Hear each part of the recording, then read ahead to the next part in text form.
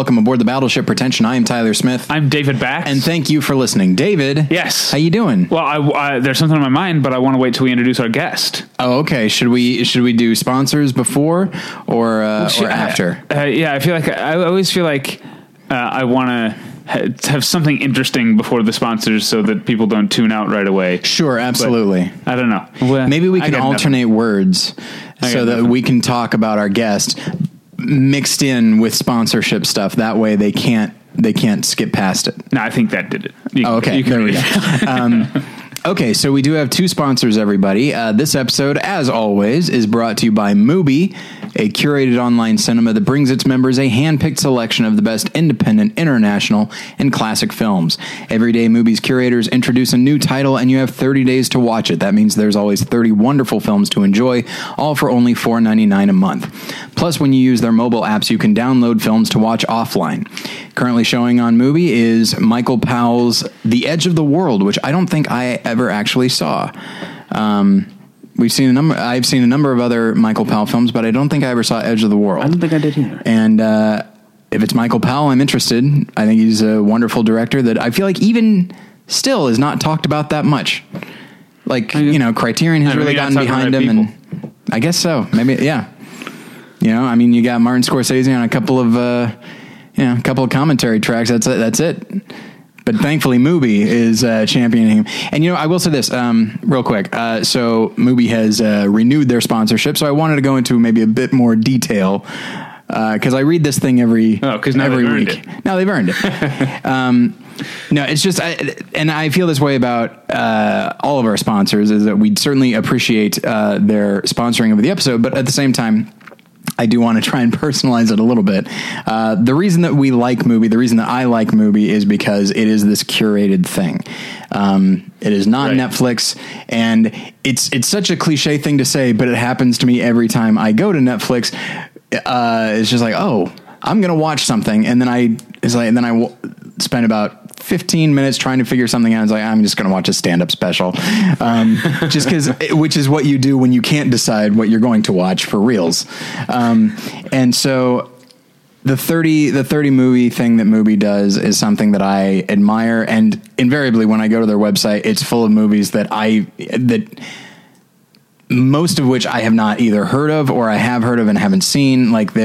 I feel like they're putting a lot of effort into. And so you're intrigued. I'm intrigued. Yeah. And I feel like they're movies that I wouldn't think to watch, partially because I hadn't heard of them, some of them, and in other cases, when you're scrolling through Netflix, you're not going to see these movies pop up.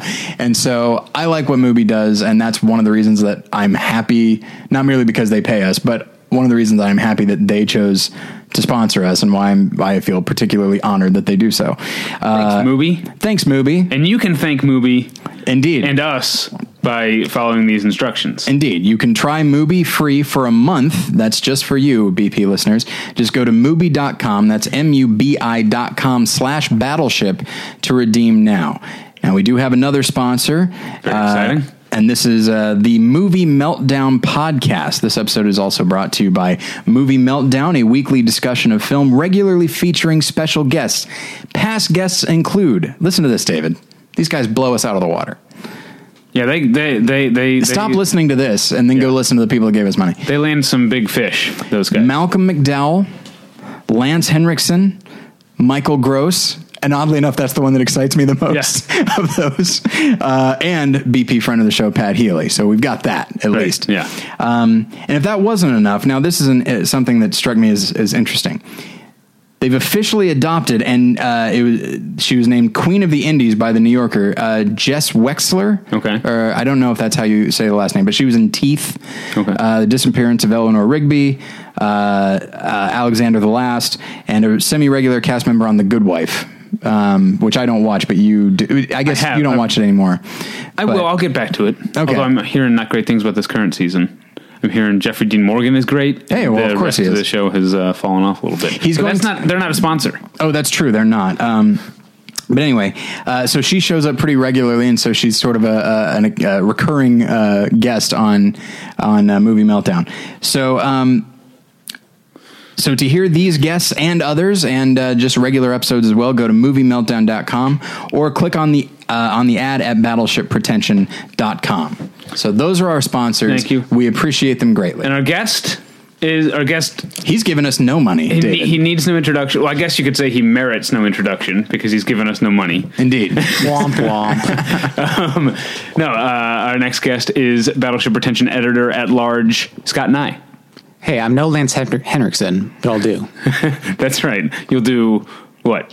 Appear on this podcast, apparently, on a Sunday He basis. certainly won't do that. You meant like stand-in work for Lance Henriksen. Hey, now and again. Now, before we get into the topic this week, have you guys heard that someone has dared to remake the most precious and sacred movie of all time, the greatest, the holy grail of all movies, Memento? Can you believe someone would have the gall to dare touch the unassailable Christopher Nolan's Memento? How are you guys dealing with this snooze? Wait, I think you're slurring together this and news. I was really say, this snooze. That might have been a Freudian thing. Indeed. I mean, I don't feel the way you do about it. I certainly don't feel the way you seem to think other people feel about it. But more than anything, I'm surprised. I feel like, I'm not surprised that they remade Total Recall or RoboCop or Point Break or anything like that. 25 years does seem to be the point at which something becomes feasible to be remade. But I think what gets me, and it doesn't even so much bother me, again, it just confuses me that it's made by a filmmaker who is still cranking out content, starring actors like Guy Pearce, who's still appearing in things. I guess it just, because of that, it still seems like a relevant movie. People are going to watch the Batman movies, which means they'll arrive at Memento pretty quickly. And I don't know. So that's what gets me is just, I mean, anything can be remade and everything will be remade eventually. Yeah. It seems fast to me. I think you make good points, and that would be my reaction, except my reaction is eclipsed by the internet's just pearl clutching, losing their shit over. I can't believe they would dare with this movie. Like that flabbergasts me more. Sure, absolutely. It's like look, Memento's great. It's my favorite Christopher Nolan movie, but it is not some sacred cow. Who knows if it'll even happen? Right. Sure, they acquired the rights to it. Yes. And they also are theoretically remaking Dolce Vita, the same company is. And I don't think that's going to happen either. Like, it's just, it's a nice press release. It got people angry for a day. We'll see if they end up doing anything with it. Yeah. But I was just surprised. You said it got people angry. I was surprised that anyone got angry about it. Oh, sure. I mean, people get angry because it's, and I almost wonder if it's people of a very specific age, which is to say, our age, and maybe even a couple years younger, like people for whom, because that was 2001 that people saw it. We were in college. So we were in college. In high school, it was probably a big deal. Yeah, it probably shaped the way. Like if somebody said, "Oh, we're going to remake LA Confidential," which could happen. Yeah, LA Confidential that would be less surprising because it's based on a book. So it's just like we're going to readapt the book. Yeah. But yeah, it's there are the movies that kind of form the way you look at movies from then on, even if you move beyond that film. And so I wouldn't be surprised if it's people that are like 31 or 30, like really just a couple years before us, after us. Pardon me. Yeah, I'm trying to think what mine would be. I think that the problem is I'm too jaded to get up in arms about anyone remaking anything. But I guess like Trainspotting, maybe if someone remade Trainspotting. If you about that sequel. Well, Irvin Welsh is involved, right? So pretty much everyone is. Yeah, I guess it's sanctioned. I don't know. I mean, again, I'm a jaded person, so I feel like it probably won't be good. Well, yeah, but it's not going to ruin Trainspotting, which is still a movie that is formative for me. And I feel like now you're a bit younger. Were you? Yeah, Memento was a pretty big deal. I didn't see it in theaters. I was about 14, 15 when it came out. No, it came out in 2000, so I was 14. So my parents didn't let me see it. Okay. But I saw it within a couple of years. And yeah, it was a pretty big deal for me. And I think the fear is that some remakes do overtake the original.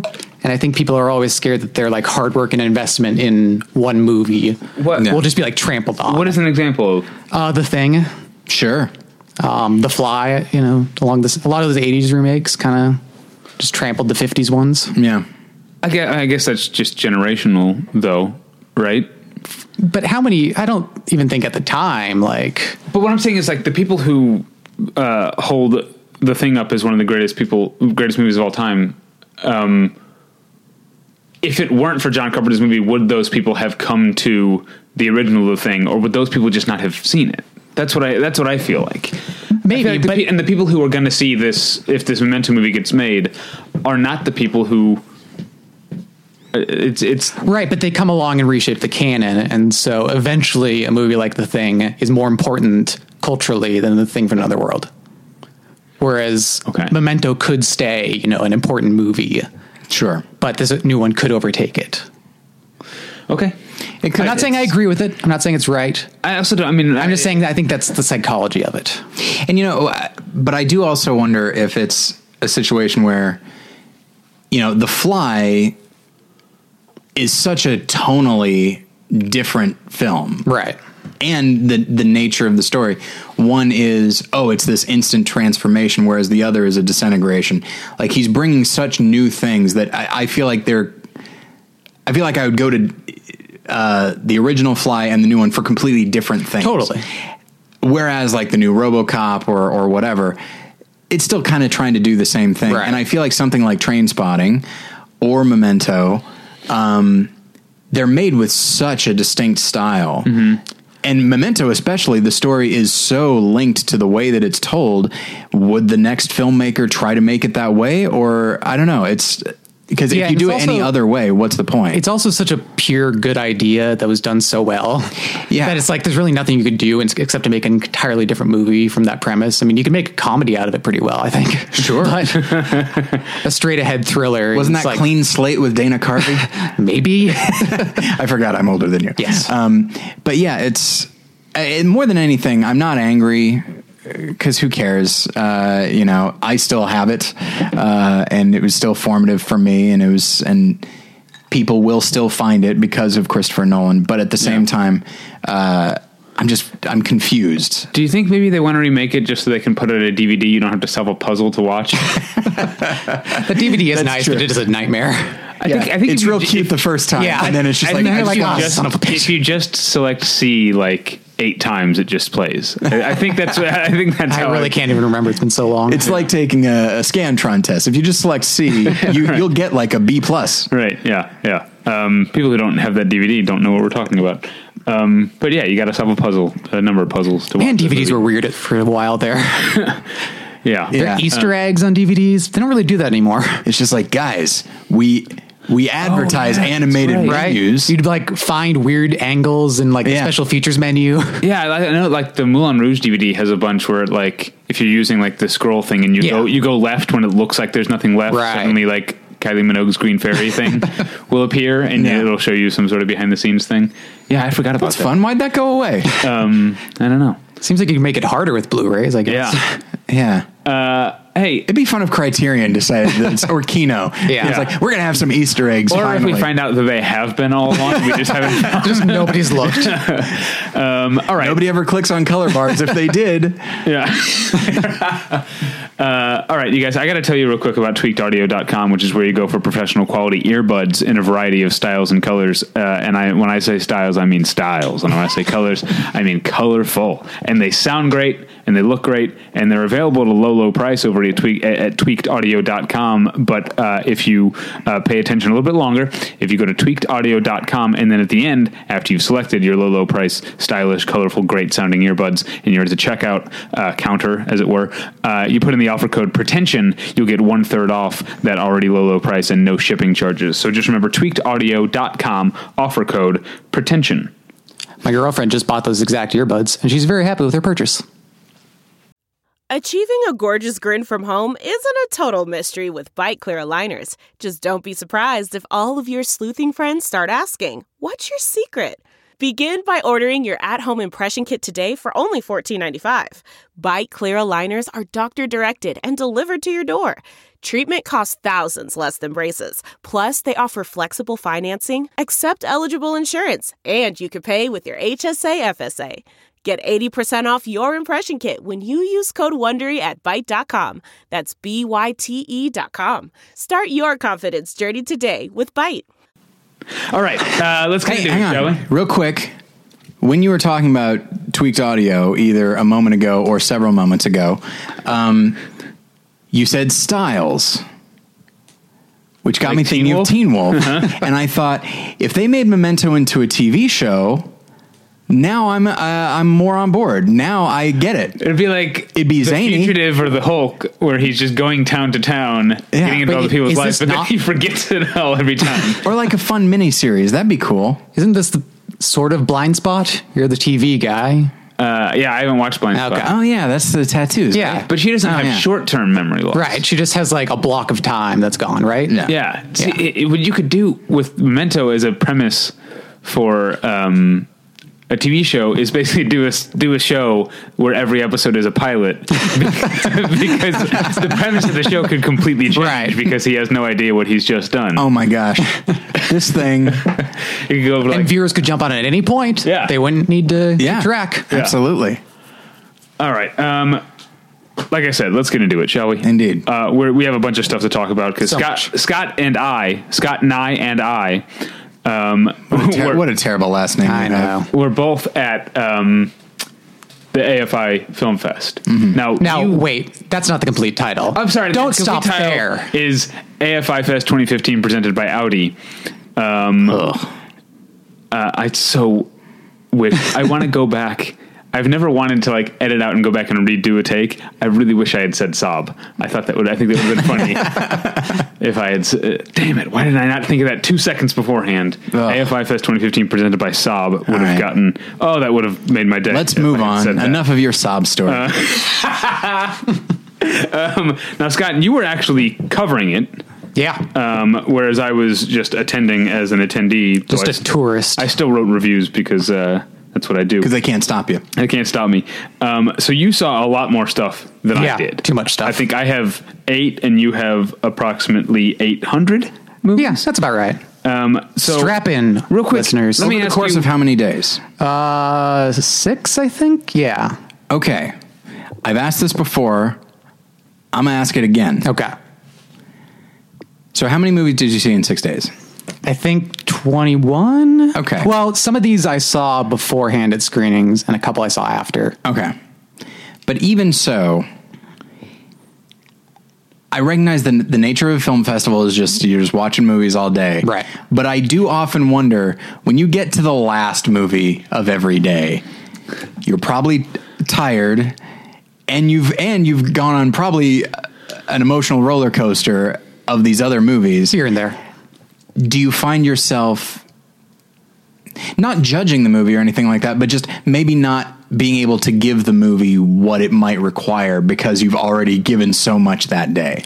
I mean, I see a lot of movies just in the course of my life and I'm often quite exhausted by the time I get around to them. I guess it's the same as with any other situation like that. You kind of get to like, especially if it's a 2-hour movie, it kind of gets to like the hour 10 mark and you're like, come on, we can wrap this conversation up, right, guys? But that's not the festival thing necessarily. It happens there, but it happens in a lot of other places too. I've never done like a real film festival, so I've never seen, the closest I come are those commentaries that we record. And you know what? By that last one, I'm pretty loopy. Now, admittedly, we have to talk the whole time. Yeah. But yeah, it sounds like something to be exhilarating, but also by the end of it, just, okay, I'm tired now. Yeah, there's a reason I took off the last day of the festival. They weren't screening as much that day anyway. Yeah. And if something I really wanted to see was playing, I would have gone, but I was just like, take a day. Well, let's talk about the stuff you saw. We're going to go alphabetically. Yeah. Starting with the one numeric title. Why don't you take the reins from here? That numeric title is 45 Years, directed by Andrew Haig, I want to say. How do we feel about that? Yeah, I haven't come down on how to. Well, is he Scottish? I don't know. I was assumed he was British because both his movies are British. Yeah, I guess Hey just looks Scottish. It does look Scottish now that you mention it. Anyway. I'm going to say Hey, you say Haig. That way we're covered. It's a British movie. But I didn't see it. Starring Charlotte Gainsbourg and Tom Courtenay. Charlotte Rampling. Right? Yeah. I yes. typed Gainsbourg here. I don't know why, but it is Charlotte Rampling. Thank you for catching me on that. For a moment, I was just like, hang on a second. Yeah. No, she acts too, right? She's one of them actor people. So this has a wonderful premise that is introduced quite soon in the movie. It's a very short movie, actually. It takes place over the course of a week. It's only 90 minutes. And within the first 5 or so, we find out. So Charlotte Rampling and Tom Courtenay are married. They're about to celebrate their 45th anniversary when Tom Courtenay finds out that the woman he was in love with in his early 20s, who we find out later would have married if not for the fact that she died, her body was found preserved perfectly in ice. And so he's aged this whole time. Not really. We'd kind of suss out talking about her with his wife and not really dwelling on the impact this tragedy had on him. But she has, remained perfectly preserved. So he sort of loosely starts to explore the possibility of going to see her body and really starts to dwell on this incident that he's never talked about before, or at least very briefly. There's this wonderful little aside where when he finds out the news, he's like, "Oh, I'm sure I told you about this," as though he's already trying to defend himself against, any accusations or any impropriety. And the whole movie is very much him trying to keep up appearances, but it's told from her perspective and her constantly trying to read him and figure out the degree to which this relationship that they've had for so long has actually meant anything to him, or whether he's been dwelling on this woman forever. And so beautifully told. I wasn't wild about Weekend, Andrew Haig's last movie, but this is, I think, a huge step up and hugely moving, and it comes out at the end of December, and I really hope people check it out. I thought Weekend, Andrew Haig's last movie, was very good, actually. Okay. I did have a question. So 45 years is being talked about a lot from a Best Actress standpoint. Yeah, I have her in the draft, so I hope that works out. And solely... we don't talk much about that. David doesn't let us talk about the draft. This fantasy award season thing that we do is a lot of fun, and it has a lot of things in common with fantasy sports. One of those things is that no one else gives a fuck. So I don't want to spend too much time talking about our. But we can't talk about the awards in general. Yeah, sure. Which seemed to be where Tyler was going. Well, and the thing that always fascinates me is that. I mean, this definitely sounds like Tom Courtenay is given some really good stuff to do as an actor, and yet he's not being mentioned at all. I think for lead or supporting. Well, they recently, at first they were toying with putting him in supporting, and they recently said he was going to go lead. But it's one of those things where the actor competition every year is viewed as more competitive because there are so many roles for men. Yeah. And his role is like bordering on supporting, and he has some good stuff to get into. And if it was told from his perspective, I think there'd be no question. But because we're always looking at him from her point of view, there's a little bit of standing outside that performance. That works really well for the movie, but from a campaign perspective, it gets tough. It would be. I like Tom Courtenay, and I feel like it's anytime I see him in like a significant role, I'm excited. And I like Charlotte Rampling as well. And it just sounds like both of them, I guess, because I just, in what I've read about it, she gets so much press because there's the award thing, that I feel like he's being minimized. So I guess I just assumed this is her movie all the way. And he's not really doing much. I wouldn't say he's not doing much at all. Yeah. He's giving a very fine performance that is not the center of the movie. And so even outside of awards, I would talk about her first. Absolutely. All the way. Okay. Moving on. Yeah. So next up is Anomalisa, which is the new movie from Charlie Kaufman, which is one of those that even though they had done a Kickstarter campaign for it like years ago, I completely forgot existed until the festival season kind of ramped up. But it's co-directed by him and Duke Johnson, who directed like the stop motion stuff for Community and I think some other stuff. And it's produced by the same studio that did the stop motion stuff for Community. So like Starburns from Community is a producer on Anomalisa, which is pretty wonderful. It's very strange.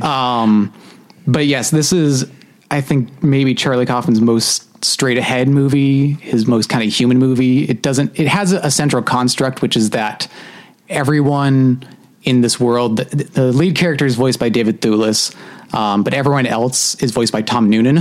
But that's the film's only construct. It doesn't have it kind of teases at some sort of larger sci-fi element, but doesn't have like the hook that Synecdoche or Eternal Sunshine or any of those other movies did. So it really becomes a focus on the sadness that pervades a lot of Charlie Kaufman movies. The third voice in the movie is Jennifer Jason Leigh, who provides this character named Lisa, and is this voice that stands out from all the rest, obviously, and to which David Lewis instantly latches onto and kind of he sees as the answer to all his dreams. But it is a Charlie Kaufman movie, so maybe she isn't so much. But I like that he kind of got away from the constructs that can kind of get him bogged down sometimes, I feel like, even though, I mean, I'm a huge fan of his movies, but it's interesting to see him focus so much on the sadness and so much on kind of the depressing toll of everyday life that was sort of the focus of Synecdoche, but there was so much else going on in that movie that, you know, you could get drowned in that. Jennifer Jason Leigh was in attendance at the festival. I know because I was in line behind her at the concession stand at one point. I saw this. What was she getting? I want to know. I don't know. I saw it at a screening, so I don't know who was there for it. I think Kaufman was there and some others, but yeah. That one comes out early December, I want to say. And Paramount picked it up hoping for an animated award, and I'm sure they'll at least get a nomination, but I so badly want to talk about the draft now because somebody picked Anomalies at 4 thinking it was going to sweep the Oscars. Let's please move on. All right. It has good technical stuff in it. It's got good sound design. But yeah. I also reviewed that one for the site, and 45 Years, actually. So if people want to see more thoughts on that, they should check that out. The next movie played at the festival, again, didn't see it at the festival, but it was the closing night film, which was The Big Short, directed by Adam McKay, starring Christian Bale, Ryan Gosling, Steve Carell, Brad Pitt, Melissa Leo, Marissa Tomei, and a couple of very fine supporting performances by Finn Wittrock and John Magaro. I like that Finn Wittrock. Yeah, I realized afterwards that I have seen him in a lot of stuff, but I just forgot about him until now. But he and John Magaro, who are film is about sort of the ramp up to the huge housing crisis and the crash of the economy, in which a few investors saw what was coming and bet against the American economy and made out big on it. And it's about those investors kind of figuring it out. And the film kind of toes the line where it wants you to be like rooting for them because it's kind of them uncovering this great injustice, but at the same time we know all along that they're going to get rich off of it. So I never found it quite that sympathetic, which they had a Q&A after the screening I saw, and they were like really pushing. They're like, yeah, we really felt like we walked a fine line. I never got that. I was always laughing at or hoping those guys would secretly fail in some way. But that's just the anti-capitalist to me. Adam McKay is oddly preoccupied with that. Yeah. Like at the end of The Other Guys, when it incorporates all this stuff about like, oh, do you realize what these fat cats did? And I remember like, well, is that the story you were telling? Wait, what? Where does this come from? Kind of loosely associated with the story. Yeah. Yeah. And so when I heard about this film and then I saw that he directed it, everybody else was like, that's very strange. And I thought, no, apparently this is something he was really passionate about, so much so that he tacked it onto a movie that it had virtually nothing to do with. But is it funny? It is in parts. I think Wittrock and Magaro really find the balance between being a little ridiculous and also being kind of anchoring a dramatic story. The rest of the actors, it probably would have benefited the movie to pick up some more comedians. Steve Carell does fine, but he's kind of flailing, honestly. And the movie as a whole is produced by Plan B, and they were the ones who initiated the project, and then they hired Adam McKay, which is a strange choice to begin with. It wasn't something McKay initiated, and so it's kind of walking that line between trying to be a prestige drama and trying to be a little more out there comedically. And it has some moments that really work, but the rest is, I mean, it's so expositional. There's so much, kind of financial jargon they have to work into it to even make it make sense that it gets, and a lot of people are really high on it, I've been noticing, but I have a tough time hanging with it. Yeah. At the Q&A afterwards, Adam McKay talked about some ideas that are in the movie that I won't spoil because they're among the more delightful surprises, but he really wanted to kind of branch out and do like a kind of free-form assault on not only the financial system, but the modern media, which if he'd gone like full Gonzo Anchorman with it, sounded like could have been pretty awesome. Yeah. But they keep coming back to these like dramatic arcs that Christian Bale or Steve Carell have to go through. Steve Carell has this like tragic backstory that never really lands dramatically. It's just, there's so much going on in the movie and it never really finds the right tone that it wants to strike. But that's just my opinion. You should say that after every movie. Absolutely. Next on the list is Blood of My Blood, which is an Italian movie about, what is this movie about? Every movie in the middle of every festival in the middle of the festival, you end up seeing some movie that just works in the schedule and they're like, I probably should just had a long lunch. This is sort of about some Catholic priests in what I will loosely call old-timey times that are doing a witch hunt. And so we're like, oh, boo, a witch hunt. But then about midway through the movie, we're like, maybe there is some witches in this world. And it eventually fast forwards to the modern times and has a vampire storyline. And this guy who's been alive all these centuries between the two. And it's a pretty interesting idea from a screenplay standpoint. It is horribly directed. It's all shot with this gray filter and it has a lot of terrible chanting music. A friend of mine who was at the screening too was like, it felt like a video game trailer a lot of the time where you have that kind of like depleted color palette and, the kind of ominous, vaguely choral music in the background and a lot of slow motion shots. And it's just a drag. It doesn't have distribution. I hope it never does. Wow, man. Really took a turn there at the end. So let's move on to bigger and better things, which is Angelina Jolie's By the Sea, which is, first off, I will say a wonderful movie. I did not like her last movie, Unbroken, very much. Did you see her first one? I did not. That was In the Land of Blood and Honey, which is a foreign language film. It was nominated for the Golden Globe in that category. Yeah, it's not that great. Yeah, that's what I heard. And after Unbroken, I was like, probably good. Your review, though, remains one of the most commented on posts in BattleshipRetention.com history. Oh, that's boy. Right. Yeah. I did not know I was tapping into something when I just reviewed that forgettable film. Yeah. But yeah, I'm in the same boat as you, Scott, on I didn't see that one and I didn't like Unbroken, but and I am also I'm hearing not good things about By the Sea, except from people like you, and that's making me want to see it. From the likes of you. No, but I mean that in a good way. Like, yeah, the things that you seem. We'll talk about what you responded to in it. Well, I'll say first off that I was looking forward to the movie and I was rooting for it because there aren't a lot of melodramas being made by big stars these days. And that's a genre I love a lot. So I was really happy to see her go in this direction and to make something that she wrote. She wrote it apparently like 8 years ago or so. And she and Brad Pitt said they frequently talked about it. It was this crazy one that'll never get made. And I'm like, I don't get why people seem to be rooting against it going into it.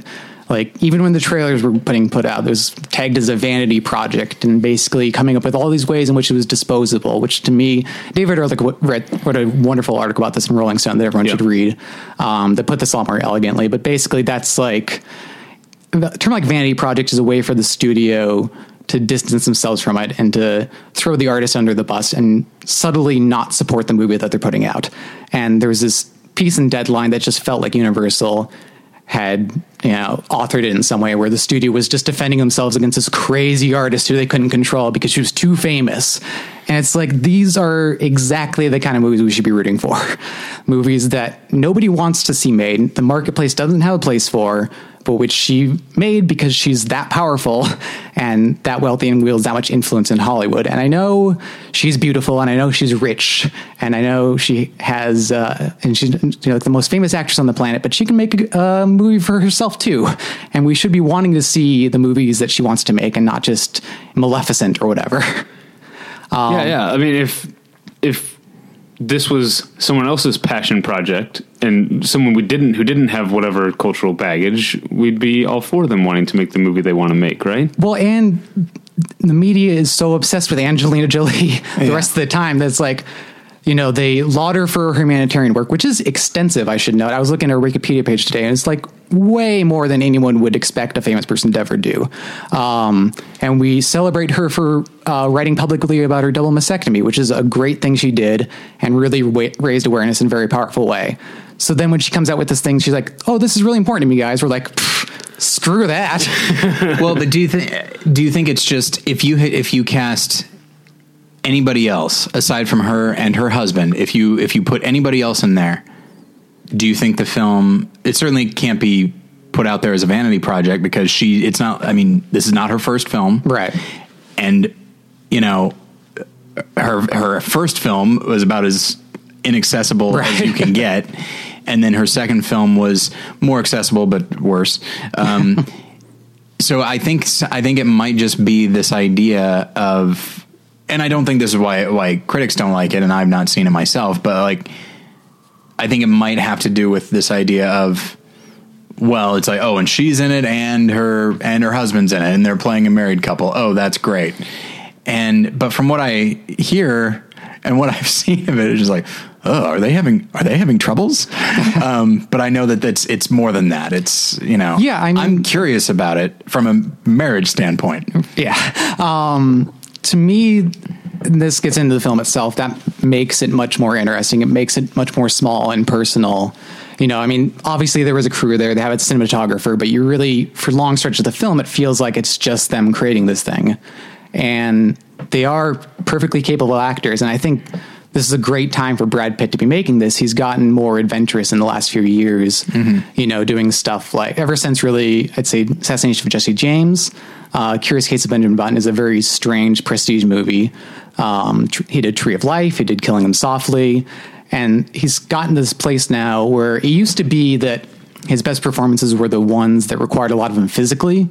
And now, actually Moneyball fits in this well too. Now he's much calmer on screen and he can just sit there and find a way to be interesting without jumping up and down and flailing around or doing a crazy voice. Yeah. And so this movie that's in some ways, harkening back to like Antonioni, and there are long stretches of the movie where quote unquote nothing happens, and it requires the two of them to just command the screen on their own. And I'm not going to say part of the interest doesn't come from the fact that they're maybe the most famous couple in America this side of the president and first lady, but that they bring a lot to it as performers as well. Mm-hmm. And the movie itself is a lot stranger than you would expect a quote unquote vanity project to be. And the characters are a lot more unlikable than you would expect. They eventually take a turn where they're spying on a couple newlyweds next to them as they have sex. And this is something they're engaging in together. And they're just, both of the characters are very spiteful and petty, and they kind of wield their beauty against people in ways that are kind of uncomfortable. And it's just a really interesting movie that I found very moving and very vulnerable in ways that, like I said, are kind of uncomfortable sometimes. There are some lines that are maybe a little awkward on paper, but she's putting it out there anyway. And it's just a lot more interesting a film to wrestle with. I'll be posting a piece on it that'll have gone up by the time this episode goes up, actually, that gets more into this. But it's just a really accomplished movie. She does a lot visually with where she places people in the room and in the camera blocking that conveys a lot of these themes. And she's thinking about it a lot more than I felt like she was thinking about Unbroken, which felt to me just kind of soulless and just kind of presentational, to use a word David hates me using. But you know what? I feel like that for Unbroken, I feel like that works really well. Yeah. Because you say presentational, I say, hey, look at all this stuff that happened. Yeah. And then that's kind of it. Yeah. I don't know if I would ever say, it's weird. I didn't really like her first film. I didn't really like Unbroken. I don't know if I would ever say she's a bad director, though. I feel like she has good instincts and it just needs need to be redirected or something. Yeah. Thinking back to Unbroken. Well, I guess in relation to By the Sea too, it's like with By the Sea, it's a topic she clearly knows more about, which is not just marriage, but also just like being a beautiful woman and the effect that has on people around you and being of a certain class. And her character's a former dancer, so she has a certain amount of fame.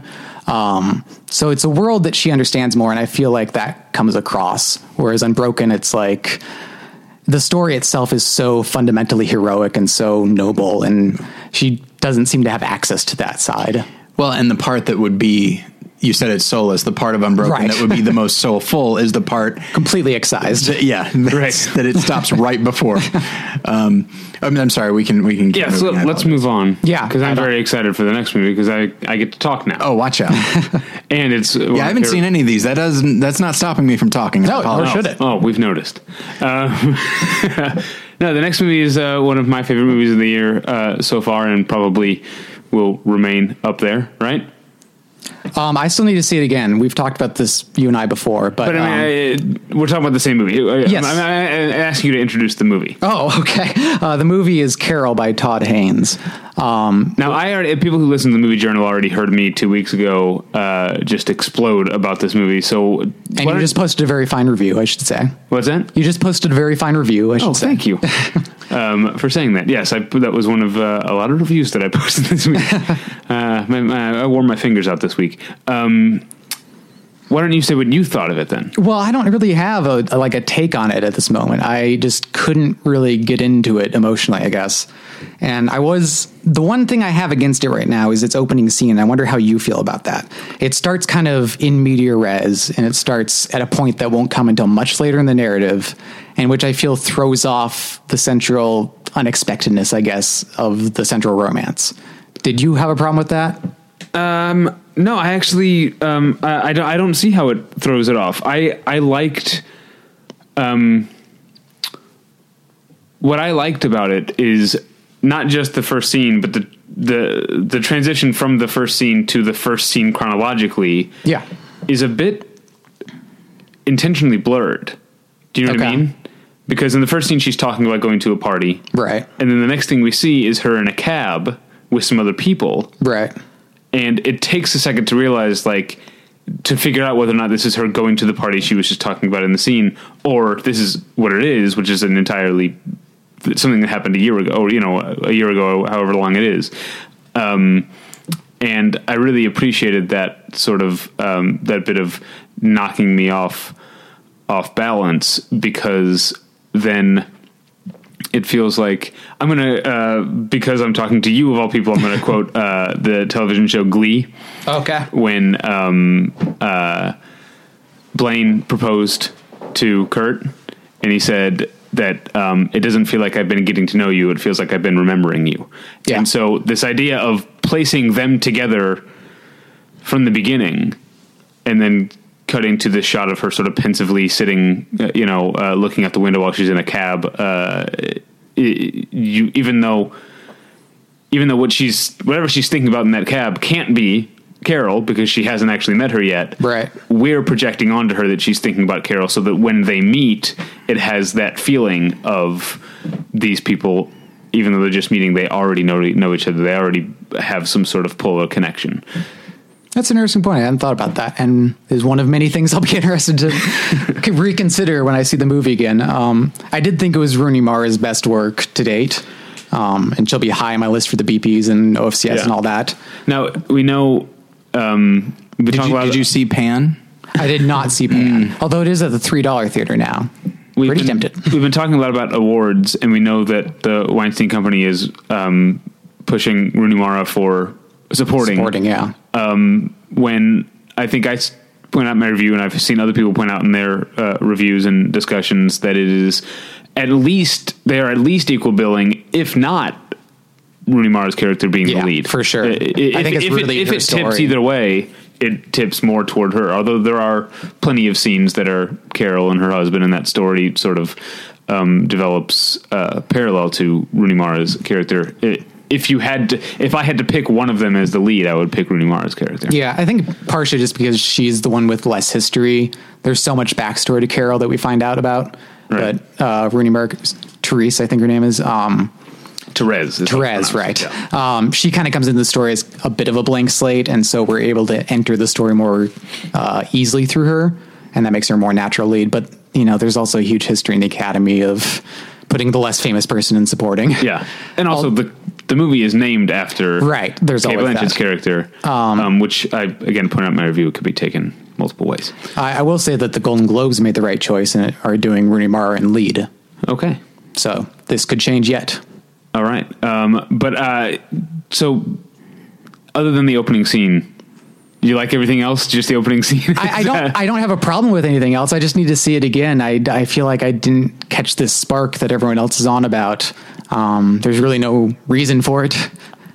I don't have a strong case for nor against. Okay. Well, I talked about it in the movie journal. We don't have to talk too long about it, but it's in my top 5 currently of the year. Rightfully so. All right. It's a hell of a made movie. Let's move on to another thing you and I both saw, and another thing I believe we disagree with. Yes. We haven't talked about it at length, but not as strongly. No. This is, and I'm forgetting the woman's name who directed it, Denise something? Or no, you're way off. I'm thinking of the director of Mustang. Athena Rachel Snodgrass. Kinda. Snungary. I'm going to go. And the movie is called Chevalier or Chevalier. I'm going to go Chevalier. And it is I guess it's a Greek movie. That's correct. It's about a group of, I guess, wealthy or well-to-do Greek men on an extended sort of fishing vacation on a yacht. Yeah. So it's just them. It's there's 5 or 6 of them. There's 6 of the main guys, and then kind of like a support staff. And there's 3. There's the captain, right? The, I guess, valet or butler, and the cook. Yeah. And so that's pretty much the entire cast of the movie, and they decide to play a game. The initial suggestion is that each one of them will suggest a feat, either of strength or of mental, whatever I would fail at right now, mental acuity, and they each judge everyone on these whatever 6 things, and someone ups it and says, why don't we'll do that, but also in the meantime, in the background, we'll judge each other on everything, and at the end of the trip we'll see who has granted the most points. So it's 6 men competing at everything for I guess what initially is supposed to be 48 hours, but then I think they end up they stay on the boat once the boat docks, just to continue the game for another like 2 days. So it's like 4 days of men competing, and I think anyone who has, especially is a male and has spent a long time with other males, that sort of thing happens, I think, and this is just exaggerating it. It's there's a bit of a, I don't know if satire is quite the right word, but there's a bit of a lampooning going on, I think. And I think it's very telling that it's directed by a woman. And you get this outsider perspective of how ridiculous men can act sometimes when they're trying to impress one another or be thought of as more manly. Interestingly, the director said that the story wouldn't be any different if it was about women. I guess I wouldn't know. Yeah. But I don't know. To me, this movie was a little surfacey, but also not so broadly satiric and wild that it was that amusing. There were some funny bits to it, but it was a little didn't go far enough one way or the other. And especially I think about a movie like Hump Day, which is also about kind of male competition in that way, that really goes all the way with its premise and follows that all the way to the end. And this was I don't know. It was a little soft. I definitely see that that complaint that it could have gone bigger. It does in a couple of points. I think it goes where you get some tastes of how big it could go.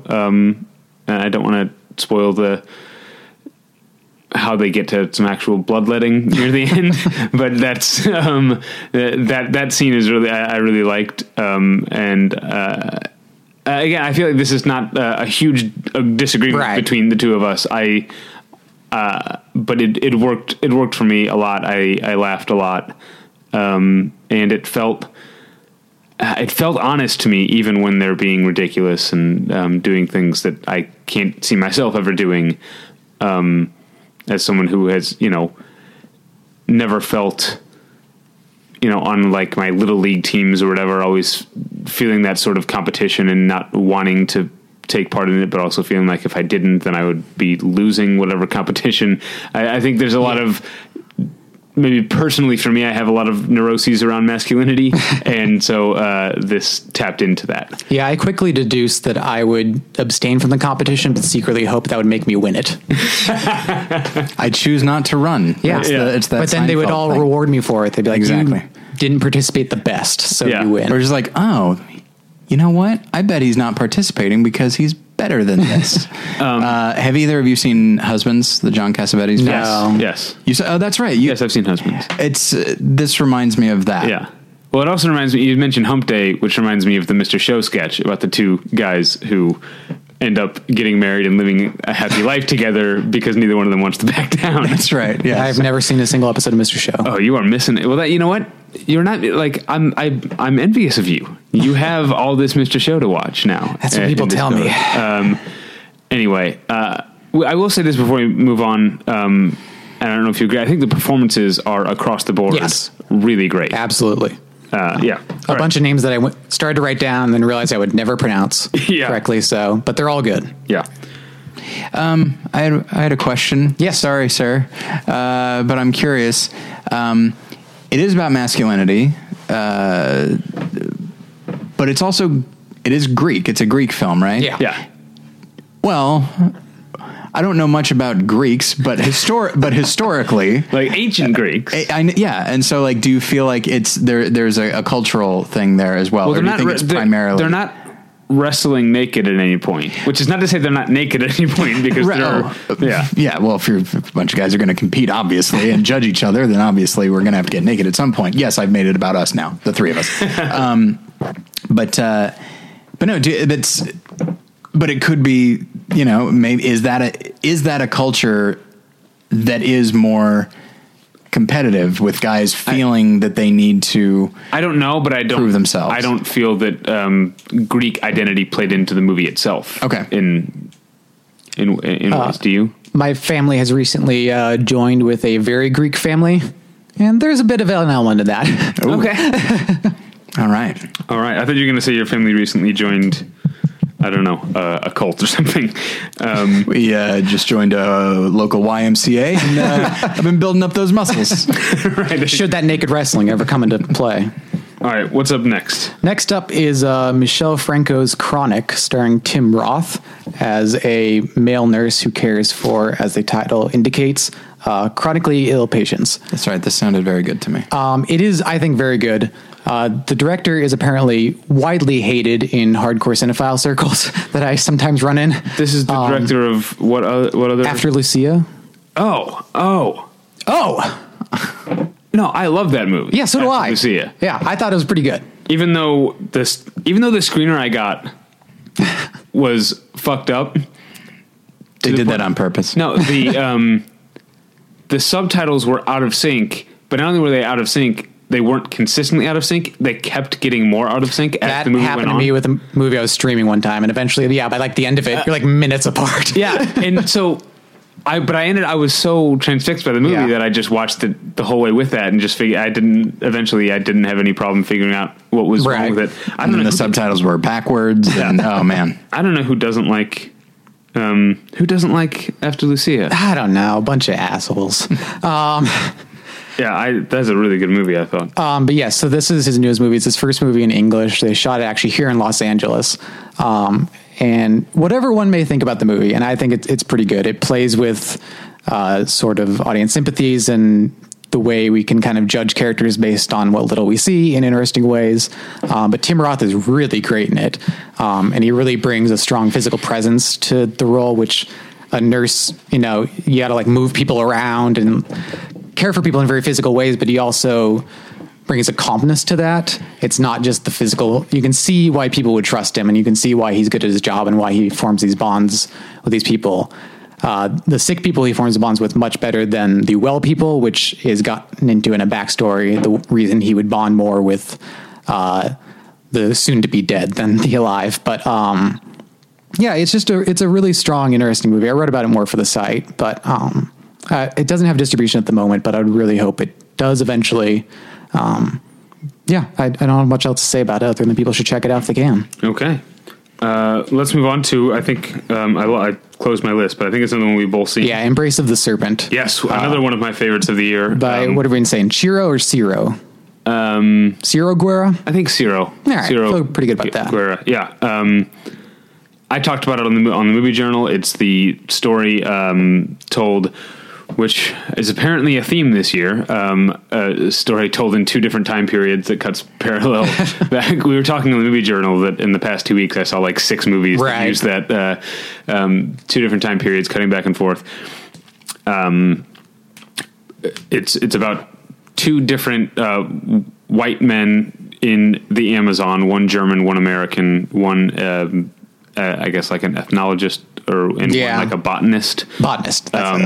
And they're touring toward they're exploring the same area, and what ties the 2 halves together is that they have the same guide, even though it's 35 years apart in between. It's the same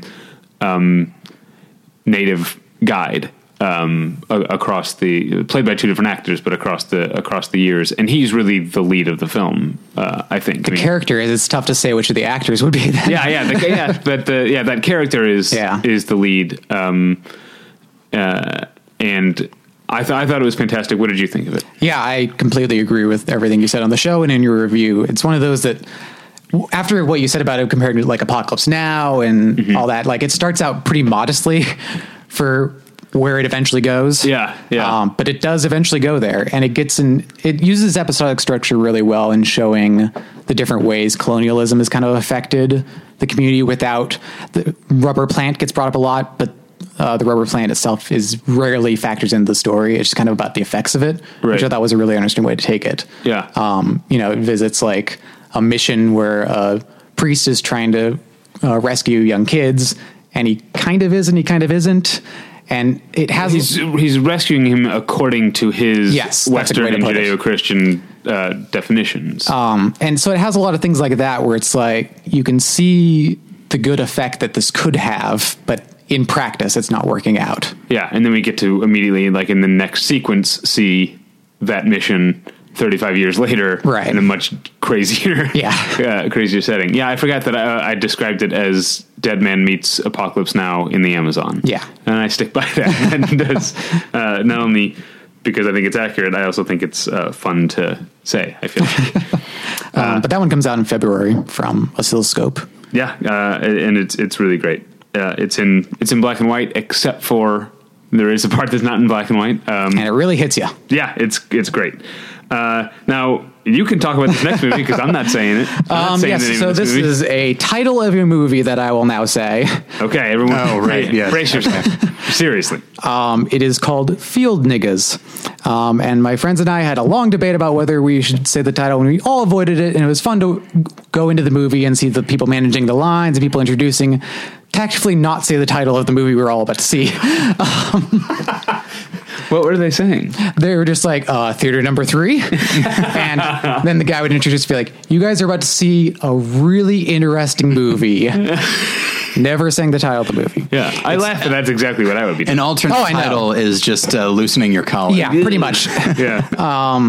But it's a really interesting movie. It's a documentary. It's about 60 minutes long by this filmmaker, Khalik Allah, who I guess is also a photo artist, has this whole like online photo series depicting the community at around 125th and Lexington in New York. And so he's kind of expanded that into this movie that is a lot of slow motion shots with voiceover. So there's no kind of like on camera interviews in the traditional sense, but loosely the people he's talking to are on the screen every time they're talking. And it's a very effective movie. You don't really see depictions of this kind of deep poverty in any kind of filmmaking, documentary or otherwise. So it was very confrontational. And, I've been to that part of New York and quickly left because it is frightening, and just how rampant the poverty is and how many people are just screaming and, ranting wildly. And it's an uncomfortable place to be. And he really captures the feeling of being trapped there economically and socially, and just how far down these people are that they don't even have the option of escape, and some of them don't even think to want to. But those that do, you don't get the sense that there are any options for them. It gets maybe a little I hate he's a hippy dippy towards the end with the filmmaker providing his own thoughts on the love we should all share.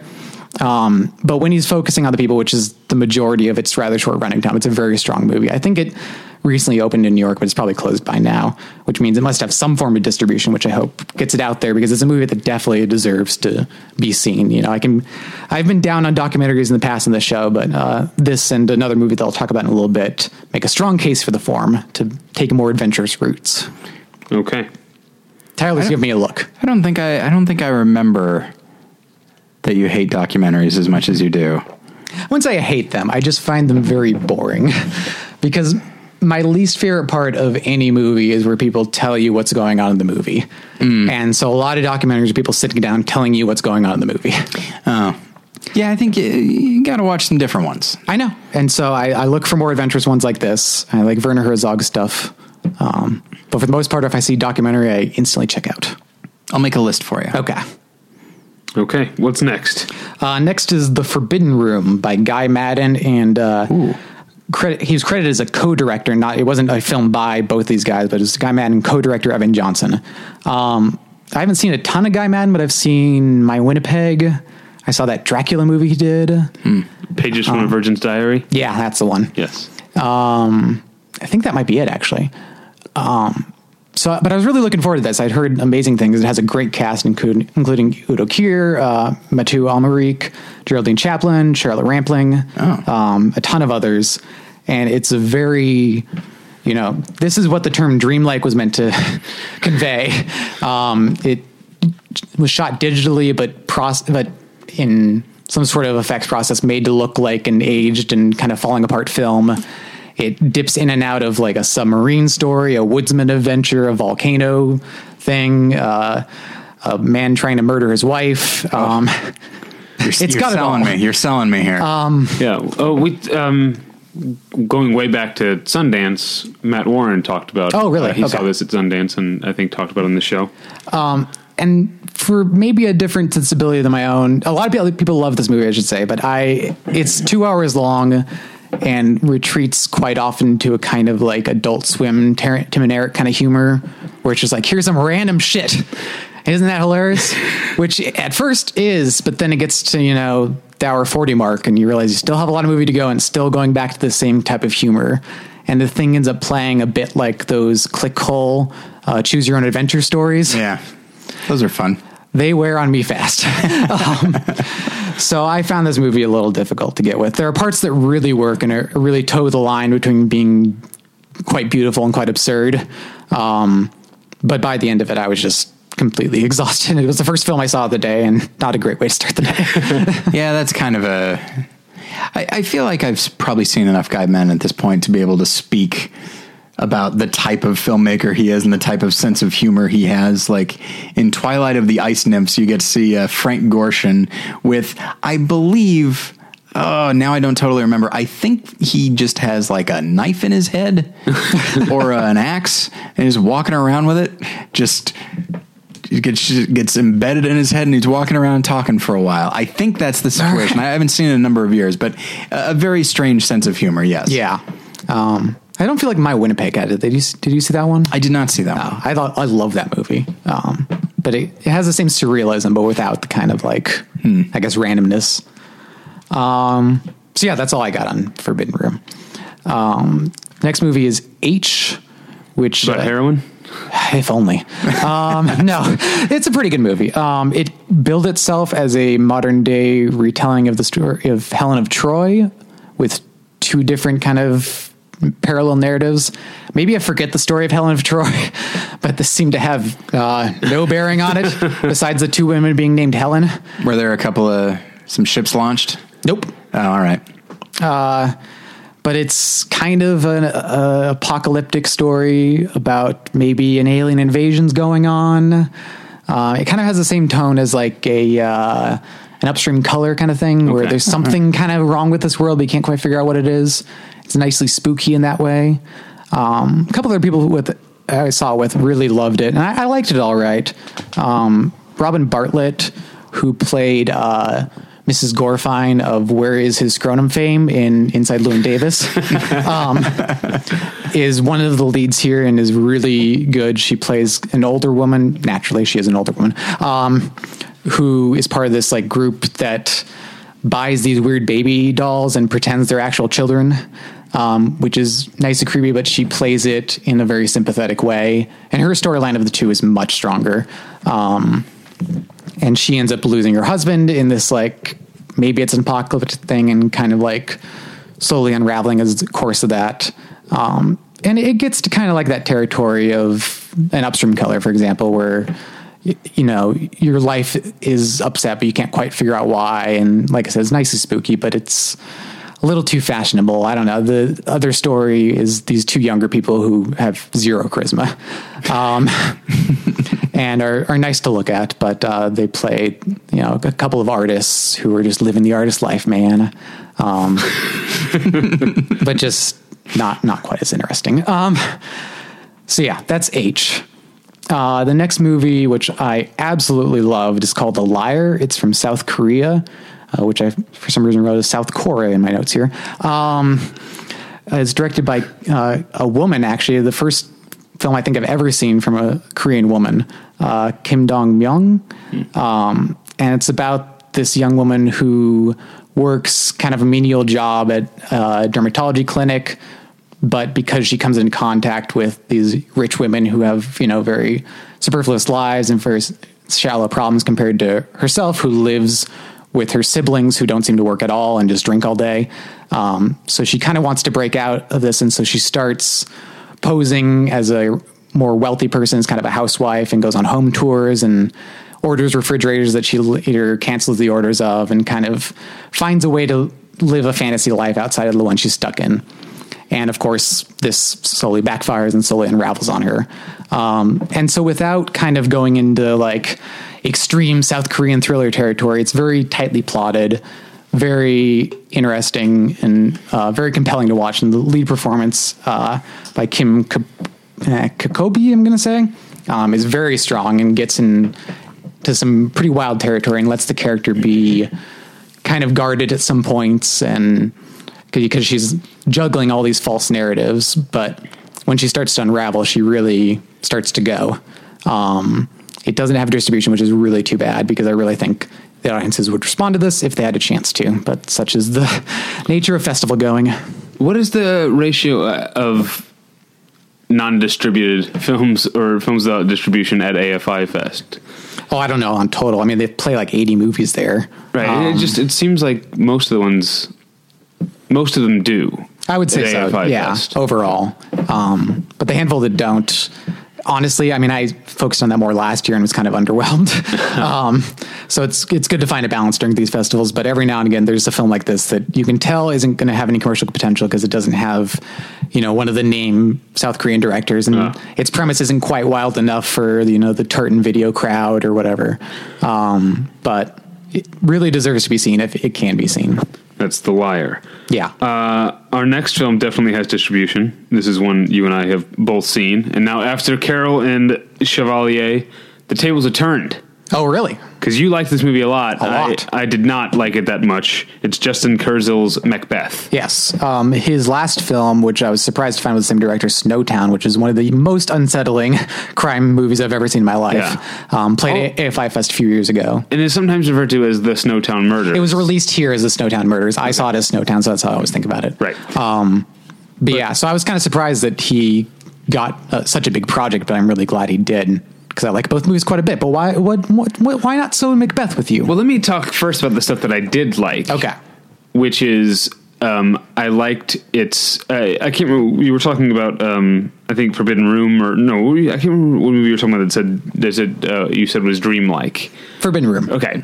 And Macbeth has a really dreamlike quality to its framing and sound design, and especially its editing, where certain shots or images are juxtaposed or edited next to one another in a way that our movie-going minds expect to interpret as chronology. but they're not necessarily. Yeah. It doesn't jump around in time so much as it jumps around almost internally within the person's mind. Like it's something that is happening that didn't necessarily happen at the same time is cut to because it affects what's going on in the previous shot. I don't want to give too many examples, but it does have this. It does seem at times kind of really enchantingly like disassociated from itself in ways that I liked that mood. The problem is that I feel like it's kind of static in that I really enjoyed that for the first 15 to 20 minutes of the movie, and then I felt like it never changed it up or raised the stakes of that as it went on. And I feel like that applies to the character work as well, which I feel like this is a very mumbly and again kind of static portrayal of Macbeth. And I also feel like, with the exception of a couple scenes in which she's great as a character, it shuttles Lady Macbeth off to the side for more so than I would have liked. Yeah, Macbeth is the Shakespeare play I'm probably most familiar with, but I'm also not super familiar with it. So that might be true that it shuttles her off to the side too much. I thought that Marion Cotillard's performance was so strong and surprisingly sympathetic, and not at all like the kind of crazy interpretation that you sometimes see. That I thought she made such a strong impression that it didn't bother me at all. And as for the editing style, Terrence Malick sticks to the same thing throughout his movies that he establishes from the beginning, and it never really feels like it drags. But I guess he's also Terrence Malick is telling stories, as diluted as they can sometimes be in a good way. There's still a growth, and I guess. Yeah, I feel like I hit on the word, and I've already used it twice, so I might as well use it the third time. The movie felt static to me in so many ways that I kind of felt like I'd absorbed all it had to offer by the 30-minute mark, and then it just kept doing it. I can understand that perspective, but I disagree. No, to get more into the editing pattern, I think it upsets the soliloquies in a lot of interesting ways, and just cutting around and treating them almost as voiceovers and not as these like grand pronouncements. They become as personal as they would read on stage. Yeah. And I thought that Fassbender's performance was very good. Yeah. You reminded me of there's one scene I really like where he at like the dining hall, right? He pulls one guy aside and is talking to him about a murder that they've planned, but it's the way it would happen on stage where you're like, okay, if this is realistic, everyone can hear him. Right. Like he hasn't gone into the room. He's just sitting next to the guy and talking about, but it doesn't play into that. But it also doesn't try to pretend like they can't hear him either. It just sort of, it doesn't address it. And that part, I really liked that, actually. Really? Okay, that part did rub me the wrong way. Fair enough. See, you and I are just approaching this from opposite points of view. But I think the kind of punishing way that Kurzel directed it, which is really ramping up the violence, really ramping up the imagery, and kind of being assaultive with colors, and I think that paid off really well, and it plays off in the sound design too. I mean, the kind of Hail Macbeth scenes are, I think, really effective in a theater. They're really loud and booming, and you really get the oppressive force of an average regime, I guess. Yeah. Speaking of the violence, it does.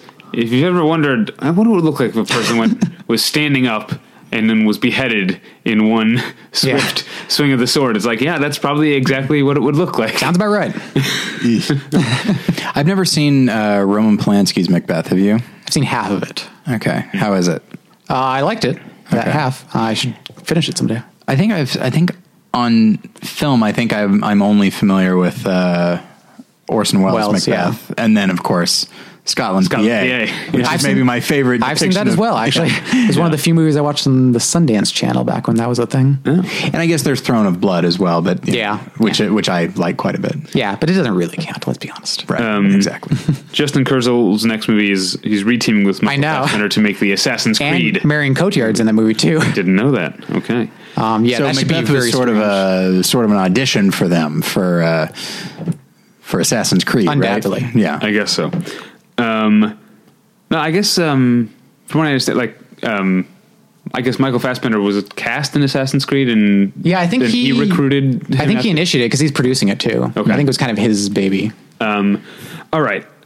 Next one is a Mexican movie that I saw called A Monster with 1,000 Heads, which is, I feel about this the way I think, Scott, you felt about Chevalier, which is that it never went far enough or deep enough into its premise to work as well as it sets out to. It does have a pretty interesting premise. Yeah, the premise is that a woman has a husband who is terminally ill, and she tries to go to his doctor to get some treatments covered by insurance that aren't, and things get out of hand. She ends up pulling a gun on him and following him to his home, and then he leads her to, well, you know, my signature isn't going to get this done. You need to talk to this person at the hospital. So then she goes to the country club and assaults this guy, and then he takes her, and they're like, we had to go to the insurance company, and then he's like, well, you have to go to one of the shareholders. So she's like holding people at gunpoint and like just with these papers that she needs signed, and sort of working her way up the chain of the insurance bureaucracy,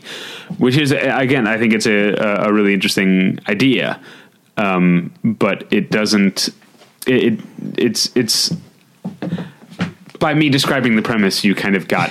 You get what the point of the movie is, and I feel like it doesn't get enough into the more human element of her. It's she's sort of the fact that she has a gun at all is, I think, kind of a contrivance that took me out of the movie a little bit. And it's I know I'm someone who celebrates short movies, but this is one that could stand to be longer. It's only about 75 minutes long. It's a nice thing about film festivals. Every now and again, you'll get a 75-minute movie. Yeah, yeah, that's true.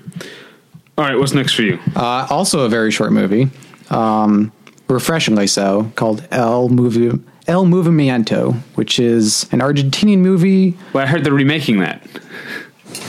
Am I missing something? Oh, you son of a bitch. It kind of sounds like Memento. Okay. Touche.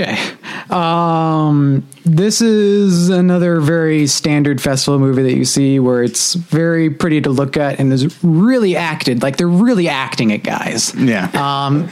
But I don't know what's going on. It doesn't make a whole lot of sense, and it's only so compelling, but it's also only 70 minutes. And it's really pretty to look at, and it's really forcefully acted. So it's pretty entertaining in its own way. But I can't really explain it. It's loosely about this band of people rising up against something. And there's a lot of reversals and sudden stabbings that you wouldn't expect. And people running up and making declarations about things. And it's very pretty to look at and very forcefully acted. And that's about all. All right. The next movie, one that just I saw, this is, okay. I don't know if I'm a cynic or whatever, but so you guys know, you guys here at this table and you guys and gals listening at home, you know that the way that the foreign language submissions work is that each country gets to submit a movie. That could be their official submission for foreign language for the Academy. And I've gotten to a point where when I see that a movie is the official movie, I'm immediately skeptical of it because I do the same thing. I feel like a lot of countries nominate, and this goes back to Mexico nominating El Crimen del Padre Amaro, the crime of Father Amaro, instead of Itzamala Temayan. That's probably where it started. But a lot of times I feel like they just submit their most middlebrow type of stuff. Yeah. And so when I heard of this movie Mustang, it sounded, it sounded interesting, but it's the official French selection. But you know what? I was wrong to be cynical. It's actually a really terrific movie. It's the French movie, the French submission, but it takes place entirely in Turkey and unfolds entirely in the Turkish language. So it's a Turkish movie, but except that it's made by the French. Such as modern film financing. Yes. Yeah, there was a movie like 15 years ago, I remember, called Himalaya that was like a Tibetan movie, but it was a French movie because everyone who made it was French. Anyway, I can't, it is impossible both for me and apparently for every other critic to talk about Mustang without talking about the Virgin Suicides, because the premise is so similar in that it's about five sisters who are essentially locked inside their house by their incredibly conservative relatives. In this case, their parents have died sometime before the movie. They live with their uncle and their grandmother, and they those two being strict Islamists react poorly to some of the girls' what to us seems like very normal social behavior. And end up locking them inside the house, pulling them out of school, and one of the youngest sister, Lale is the character's name, is the narrator, and she says their house becomes wife school because their grandmother and her friends basically just teach them, here's how you cook, here's how you sew, here's how you do this stuff. And as soon as the oldest one becomes, like 14, they start marrying them, arranging marriages and marrying them off. So the movie takes place almost entirely in this house, and almost entirely, unlike Virgin Suicides, which is about sisters but is told from the point of view of the neighborhood boys. That's both the book and the movie take that tack. This movie is almost entirely in the house and almost entirely from the girl's perspective, and it's really naturalistically executed. It feels very intimate, and obviously, it feels authentic, I guess is the word that I'm looking for. And it also doesn't, again, like Virgin Suicides, it's, despite its premise being, that these girls are treated awfully, there's also some sexual abuse that I haven't mentioned. It's like the Virgin Suicides, it's also not afraid to be funny and be sort of joyful and human, and reminding you that these girls are victims and they're prisoners, but they're also people and humans, and they have their own relationships and connections to one another and to the outside world. And so there's some jubilant slice of life comedy in the movie mixed in with something that's very both emotionally and I think what's the word I'm looking for? Not politically, but philosophically charged. And it's really well made, and I recommend it. Mustang, that's what it's called. Can't wait to see it. There's no Mustangs in the movie. It's a completely metaphorical title. And that one comes out in New York and LA this weekend. Yes. My review. I reviewed it when I saw the festival, right? And then I copied that text and pasted it into a new post for a theatrical review this week. So I reviewed it twice, but I only wrote it once. You're such a lazy writer, David. Was I supposed to write an entirely new review? Yep, absolutely. That's how it goes. Because Lord knows you don't write enough for the site. Okay. Moving on. Next up is My Golden Days by Arnaud Desplechin. I'm going to say his name's pronounced. He's a French director who made, I think, now he's probably, that's probably what he's most famous for now. He also made one of my favorite movies last year, I want to say, called Jimmy P. And this is his newest movie, back in the French language, starring a pair of newcomers, Quentin Dolmer and Leroy Lecollinet. And it falls into the familiar genre of the French coming-of-age story, but most of those don't have an espionage plot thrown in the middle of them. So it's got that going for it, and it changes up genre and narration style a few times in there, but it's really masterfully done, and it's gorgeous to look at,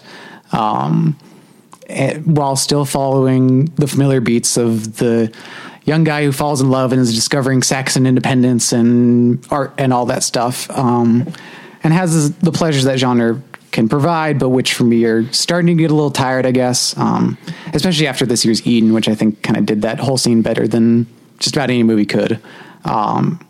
But this is so inventively told and so constantly reinventing itself that it really won me over pretty quickly, even though it was a 9:45 screening on Friday night and was over 2 hours, and I was quite tired by the end.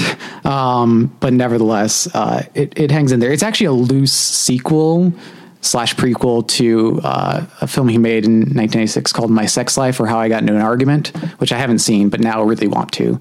And I want to see all this guy's films now. He's really kind of attracted me as kind of an heir in some ways to Alain Resnais, who passed away last year, who constantly threw out all the rules in filmmaking. And I think Desplechin's getting into that mode of working, which I really appreciate. And that'll come out probably in March, I want to say.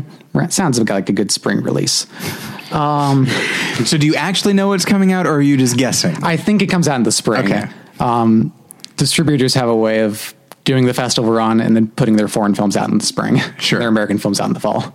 So yeah, people should definitely check that out. Next, this is where I'll get into a little tangent, just real quick. Because next would be a movie called Necktie Youth.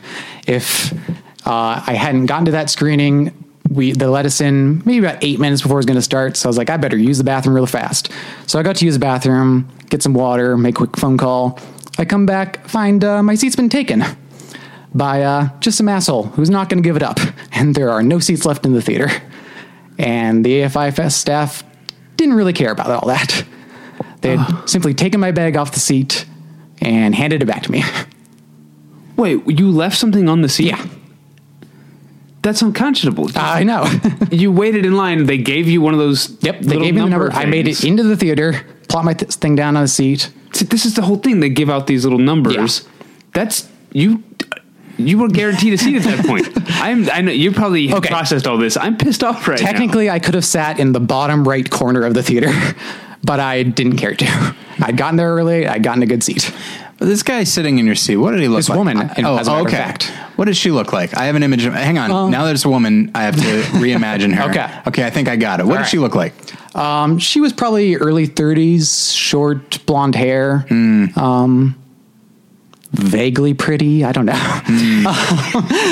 It's not what I was asking, but okay. You asked what she looked like. I don't know what to tell you. I guess so, yeah. I guess somehow when I think of what an inconsiderate person looks like, I have a very clear idea. Okay. Like when this was a guy, right? He was a big fat guy. He's like 400 pounds. And he's not to imply that larger people are inconsiderate, but there's something about like, well, he's filling your seat, so he's going to fill that seat.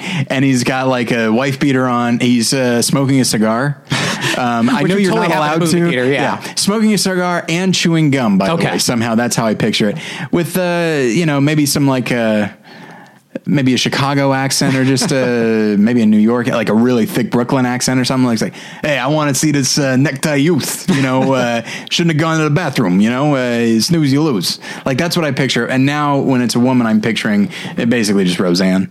All right. So, well, you listen up and you listen good. AFI Fest 2015 presented by Saab. When you've gotten someone in the theater with their ticket and their card with the number on it, and their bag is on the seat, and they leave something on the seat, that thing stays there. Yeah. At best, what if you're not there by the time the movie starts? Maybe then they can take it and put it in the lost. I did come in slightly into the short preceding the movie. Does this change your answer? The feature had not started. That might change my answer a little bit. Had to make your precious phone call, huh? I didn't care about the short. I'd been driving an hour to get there. Yeah. If I go to use the bathroom in the middle of the movie and I miss 5 minutes of the movie, shouldn't I get my seat back? Yeah, but I guess if the person who's working the volunteer... Oh, no one was in this theater. So they didn't see, for all they know, that bag. See, I'm totally turning around on this. Uh-oh. Because Scott, why don't you get out of my house? Yeah.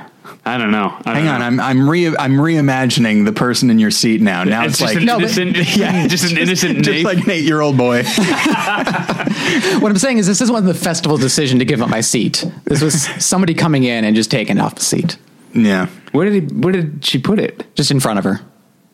Not in the seat in front of her, just like between her legs and the seat in front of her. Now it's really uncomfortable to get to. I had to crawl over people just to get it. Oh, wow. Okay, okay. All right. AFI Fest 2015 presented by Audi. You're off the hook. You think so? I'm not allowed to go use the restroom? But this woman now, who does that? Oh, I don't know. I'm getting yanked back and forth. What I'm saying is the festival could have sent a staff person in to reseat her. Sure. Well, but she's the instinct of there's a bag on the seat. I'm sure it's fine. Either she is knowingly ignoring the fact that someone clearly has this seat. And I'm not going to come back for my bag. Exactly. Or she's such an idiot that it's like, oh, someone left their bag. Well, time to watch the movie. Yeah. It just So that's the first thing that's wrong. Right. And that's the primary thing that's wrong. Right. And then I think the festival probably could have stepped in, done that better. What about, did you say to a person to your left or right, can you watch my bag? No, and I wish I now did. I've never had to in the past. It's never been a problem, but I wish I had. This is the kind of thing that makes you just not trust people in the future. You just got to cover your ass all the time because no one is going to save you but yourself. You don't have a choice at the festival. You got precious time to take care of bodily functions. So what'd you do? Did you go have a drink instead? I just did some writing. Oh, okay. Yeah. What'd you write? What's your hangout? Like in your journal? No, luckily I had my laptop with me. Okay. What's your hangout at AFI Fest? I'm rushing between lines so often that usually it's just in line. Okay. I think a couple of years ago after Evening Falls on Bucharest Metabolism, you and I went to Cabo Wabo. Yeah, we sure did. Has become now. Really? I think, I got to know one of the bartenders at AFI Fest. The music in there was so loud, though. It was that time, yeah. That was weird. But no, I really like the Cabo Wabo at Hollywood and Highland. All right. That was a nice little break. Why don't we move on to No Home Movie. Ones. Yeah, this is the biggest one. Sorry, I talked over you. Say the name of the movie. Okay, the movie again is No Home Movie, directed by Chantal Akerman. This is the best new film I've seen since, I think, The Master. Wow. Which is, for the record, one of my favorite movies of all time. What's so great about it? Nothing much. You love it so much. Why don't you marry it? It's a hard film to talk about apart from the fact that Chantal Akerman died a little over a month ago at this point. And so this is now effectively her last movie, even though tragically in interviews at its premiere at the Locarno Film Festival, she said she really wanted to make more films like this in the future, and she viewed this as a new rebirth, but that is sadly not to be. So it's hard for me to view it completely apart from that because she's a filmmaker who's meant a great deal to me over the years. I haven't seen that many of her films, but Jean Dielman and J2LL and some of her other short work are just, they're incredible, incredible movies, and she deserves to be remembered as really one of the landmark directors of all time. And I hope this film will continue to further that as more people see it. But for me, there's no question. It is loosely about, it's billed as a film about the death of her mother, but it's really not about that. She shot it over the course of many years, just shooting random footage, not really knowing what she's going to make of it. But the finished film is just about their interactions, either over Skype or in person at her mother's apartment. And it's filmed in the very Chantal Akerman way, of very distant shots, sometimes of just empty rooms, and kind of snippets of conversation that the film had been touted as this kind of dour, difficult to sit through thing, but it's very lively. Her mother is very funny. They get into some really interesting topics about the immigrant experience. Her mother was in Auschwitz as a young girl. And it gets into the division, because that's a very huge generational division that's kind of ignored in kind of rightfully so the effort to glorify the survivors of Auschwitz and to hold them up as really strong people, which they were. But in the interim, you're left with the generation after who has that tragedy over their head, but has no direct experience of it. And Chantal Akerman has explored this division many times in the past. She made a wonderful movie in the 70s called No Home Movie. That's just her reading letters from her mother while Chantal's living in New York. Wait, I thought this one was called No Home Movie. Shoot, I got the title wrong. The 70s one is called News from Home. News from Home, okay. Also has home in the title. And news sounds like no. Sure does. And so this is a top, especially between her and her mother, this is something she's been intensely concerned with and really comes to full fruition here. And by the end, when you start to realize that her mother's health is declining and she's more and more confined inside the apartment, and Chantal's sister shows up, who seems to spend most of her time making fun of Chantal. And it really gets into kind of the uncomfortableness of family divisions once you get into adult life. And by the time you realize that her mother has died, it never shows it directly, but you just start to feel her absence. The total effect of the movie is incredibly powerful. Even if I understand why people have a tough time getting through it, it is quite slow. It's 2 hours, but I really hope people check it out when it comes out in April, because I was very, very moved by it. All right, moving on. Moving on to Our Little Sister, which is by Hirokazu Koreeda. Oh, I love him. Yeah. What have you seen by him? I've seen, I haven't seen the big one that everyone talks about, I think Still Walking. That was probably still my favorite movie of his, actually. What I've seen, my favorite would be, is it Nobody Knows or No One Knows? It's one of those two. I can't remember now. I haven't seen it, though. And then he also made a movie, I don't know if it was his most recent one, called I Wish. That was his second to most recent one. Yeah, he's fairly prolific. Works a lot, yeah. But yeah, Nobody Knows or No One Knows, whichever one it's called, is fantastic. It's a fictionalized account of something that actually happened, which is a single mom leaving her kids alone for months at a time, and them living in this apartment and not leaving fear of being caught, and sort of making a life for themselves in this apartment. It's like these 4 siblings, which could theoretically be the premise of like a sitcom, but it's not. This is a very heavy drama, but it's fantastic. Yeah, he has really good hooks like that, actually, for a guy who makes kind of subdued dramas. I mean, I Wish is about kids who are wishing for the parents to I was going to say stop being divorced, but come back together would probably be the more fruitful term. You phrased it like a kid would. Can you guys just stop being divorced? They keep going to this train to wish that their parents will get back together. His last film, Like Father, Like Son, was about a family that discovers that their son was switched at birth with another. And this one is about these 3 sisters who go to the funeral of their father, who is kind of like left them a long time ago, and you get the feeling they haven't really been that much in touch. And while there, they meet the girl who's effectively their younger half sister, who I don't think they've ever met before at this point. But by the end of the weekend, they invite to come live with them in the house they all share. That is kind of like a family house.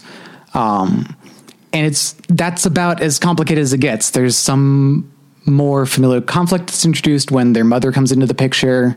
But for the most part, it's just about the way these women coexist and the way that this younger girl is kind of dealing with the tragedy of her father passing away, but also not wanting to mention her own mother too much because effectively the man ran away from this first family to be with her mother. And like I said, it's lightly conflict heavy, but it's so engaging just to watch these women grow up essentially around each other. And they're all at very different stages of their life. The oldest one is kind of settled in her career. The middle one is kind of exploring different options and kind of hooking up with different guys and kind of living the 20-something party life. And the younger one is kind of a hipster, for lack of a better term, who's just working at a shoe store and loving every minute. And then the youngest one is still in school. But so it gets to these different stages and the different things that you deal with, and you can kind of, I'm not quite at the oldest sister's age, but I'm kind of in her place, I guess, economically and career wise. And so it's interesting from that perspective, kind of view your own evolution across these different ages and just to watch them bond. It's a really joyful movie, and his movies have, I think, become more joyful as they've gone along. And this is the first to kind of abandon the heaviness of a central premise to just let it be a little more calm. And I think it really works for that. All right, I can't wait to see that one. Yeah, and that's another one that festival tour coming out in the spring. Okay. So after that, I'm going to take a quick drink of water. Okay, I'll vamp. I'm vamping. Enough vamping. So what's in the news today? Enough vamping. That's over. The next one is Hong Sang-soo's Right Now, Wrong Then, which, seeing this movie, especially seeing with an audience, made me realize that I should have submitted at least one of his movies when we did our 50 Best Comedies list, because we had a dearth of foreign films on that list, and his movies are hilarious. He's kind of picked up... People who don't speak English aren't as funny as people who do speak English. That's what I've heard. But English is the funniest language. I think it's been proven. But the reason I think his films translate so well comedically is that it's more about behavior than it is about particularly clever lines, and so there's no real translation needed. In every one of his movies, there's a scene where someone gets hilariously drunk. And watching these movies with a festival crowd is always a blast because people get really into it, because usually at a festival you're looking for a little levity, and so even the hint of it really goes a long way. But this one is probably the most Hong Sang-soo premise yet, because he deals a lot with repetition and familiar circumstances recurring again and again. And this one For half the film, you're following this Korean filmmaker who's marginally successful as he's hooking up with a young artist. And then at the halfway point, it stops and starts retelling itself in a slightly different key. And what sounds kind of like it could be tiring on paper becomes really interesting in execution.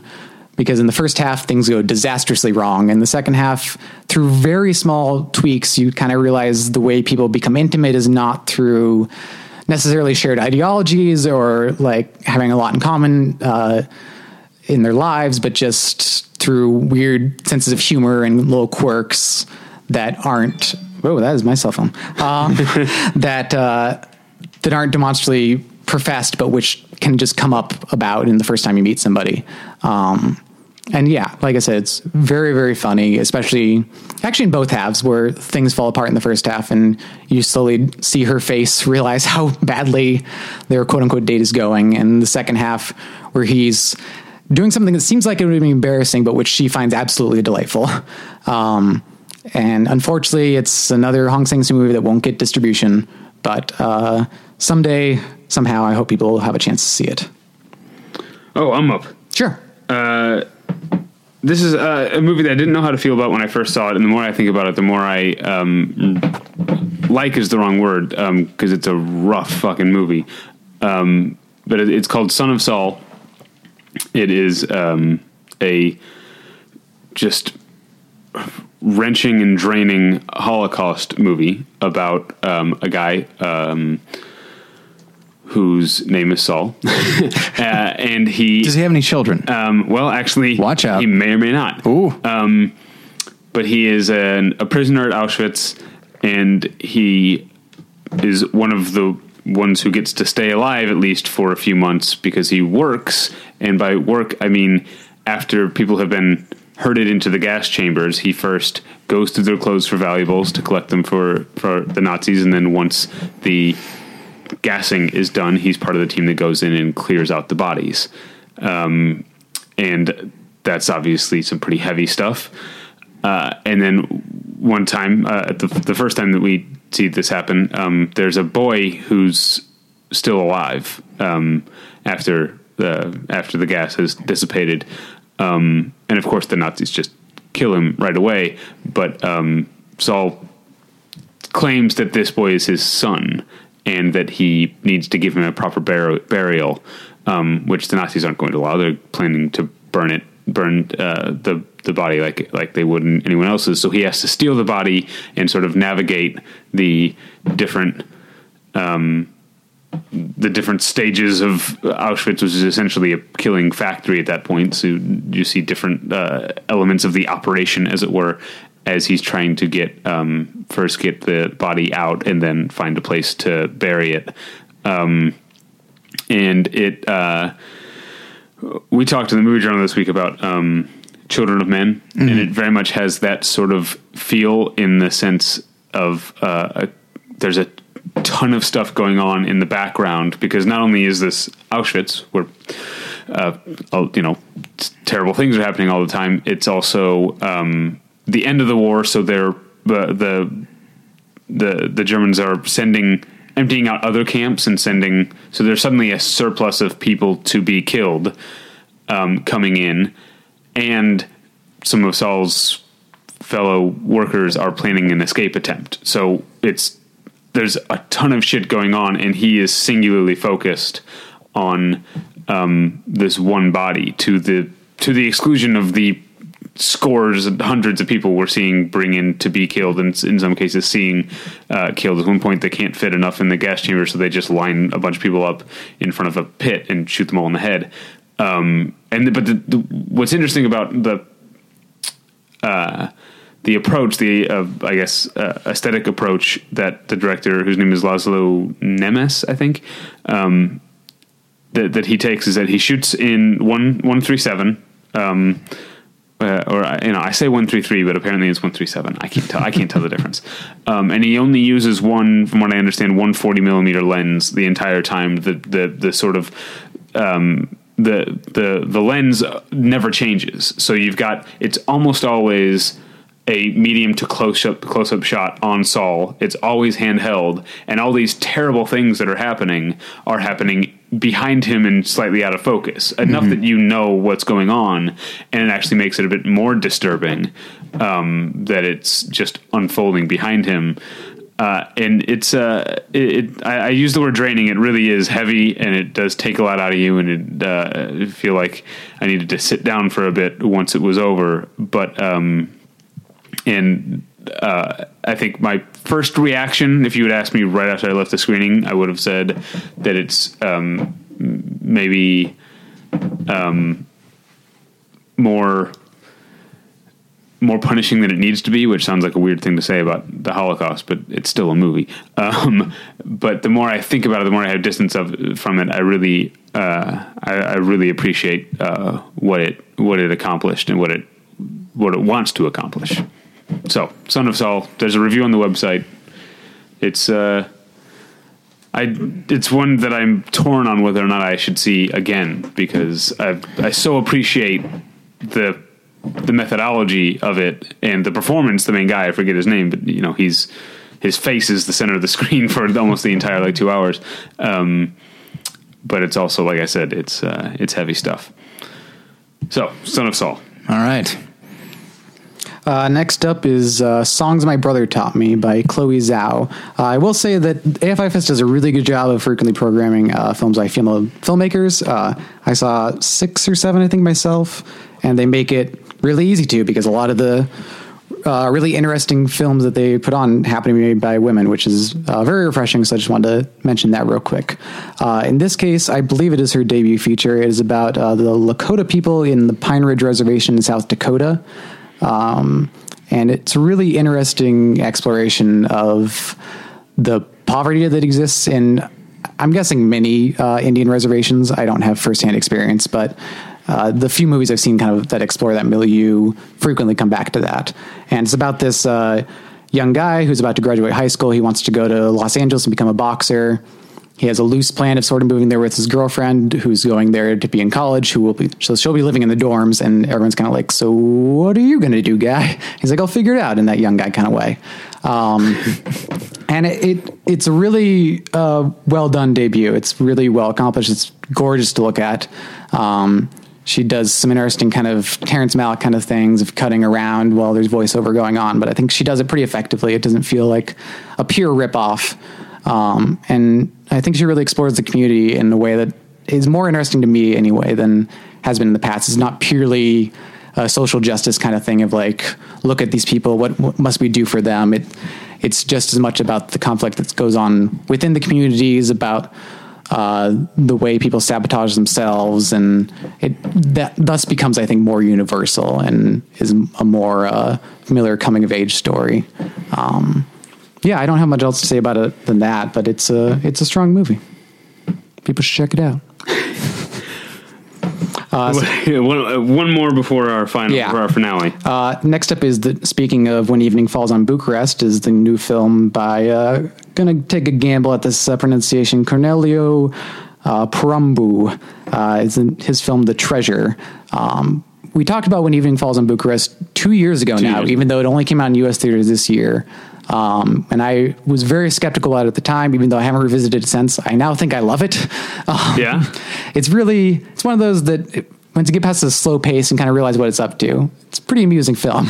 Yeah, I don't know that I'd say I love it, but I think I've had a similar experience that I think fondly of it now.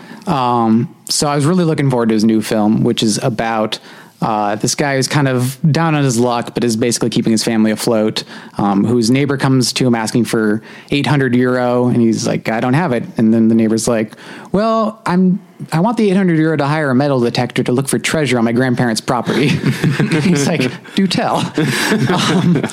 And so it becomes about the process of them raising the money, hiring a metal detector guy, as they constantly refer to him as, and then searching for treasure on this property. And in that Romanian New Wave way, it's very slow and very deliberate, but you realize how labor intensive it is to look for treasure in a relatively small property, and how many different things can set off a metal detector. There is a very funny long shot in which the guy is taking the machine around the property and just whirring like crazy over every square foot he's covering about this. And then he just comes to the end of this near a rock and he just looks at it and he's like, not making any noise at all. And he just goes, 0. And then he just keeps looking because there's nothing else he can do. And then they start digging ditches and they're like, well, how far down would you bury treasure? About 6 feet. And you realize how far 6 feet is to dig. And so they just keep jumping in this hole that gets bigger and bigger and just keep finding nothing until I won't spoil it from there. But I was very amused by this. I thought it was very funny and really gets into kind of the social awkwardness at various points of them trying to talk around the fact that they don't have a lot of money to begin this venture and dealing with the personalities they encounter and the fact that they don't really know each other that well, but come to hate each other basically by the end of their journey because one of the guys is a huge asshole. But yeah, it's a very funny movie. All right, we got one more. One more. Which is too bad that we only have one more because one of the movies I was most looking forward to that neither one of us got a chance to see is Tale of Tales, the Matteo Garonne film. I wasn't too looking. I didn't like Gamora that much, though. Did you see Reality? No. Reality is so good. I know, that's what I hear. So good. All right, so we didn't see Tale of Tales, but we both did see not only one of my most anticipated movies of the festival, one of my most anticipated movies of the fall movie season, Paolo Sorrentino's Youth.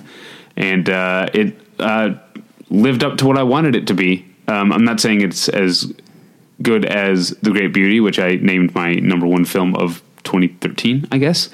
But it is big and impressive and not at all. But despite being, I guess, you could make the argument that it is intimate in its themes. It is not afraid to remind you that, hey, this is still a movie and it's big and theatrical and surreal a lot. And what did you think, Scott? I think you hit on my favorite part of the movie, which is that it really feels like a movie. There's a lot of movie going on there. But that's also kind of my problem with it, is that it's a lot of big moments that they kind of dip in and out of. And I don't really feel, I mean, I really like Michael Caine's performance. I really like Rachel Weisz, but I don't feel like it really builds to much along the way. It's just a lot of high points, and they're constantly hitting high points. Now, how much do you like that Michael Caine performance? I would say he's worth the award's consideration. And what about Jane Fonda? How is she okay? Please. Overrated is Jane Fonda in that movie. No, I think she'll clean up at the awards. I think she's great. I'm surprised you mentioned Rachel Weisz and Michael Caine. Not that they're not great, but to me, if there's a standout performance in this movie, it's Harvey Keitel. He's very good too. Because I've talked on this show in reviews and stuff before about there are certain actors that are so consistently good that their being good in a movie kind of becomes unremarkable. Like, I think I said that about Michael Shannon. Like, saying Michael Shannon is great in a movie is like, obviously, like, that's not enough to get me to go see it. Obviously, Michael Shannon's great. He's great in everything. But Harvey Keitel, I felt like I was like rediscovering him as an actor in this movie. It seems it felt so relaxed, his performance, I guess, which is not something that always can be attributed to Harvey Keitel, right? Yeah. But you also see that he's outwardly relaxed because, and maybe this has to do with like living in Los Angeles and seeing this. I've described Los Angeles or that sort of industry before. This sort of industry, whatever, not that we're a part of it, but I do kind of work tangential to the industry. Adjacent. Scott. Yeah. There is this sort of feeling of life in Los Angeles is you have to be working hard all the time, but you also have to look like you're not. You have to look like you've already made it and you're relaxed all the time.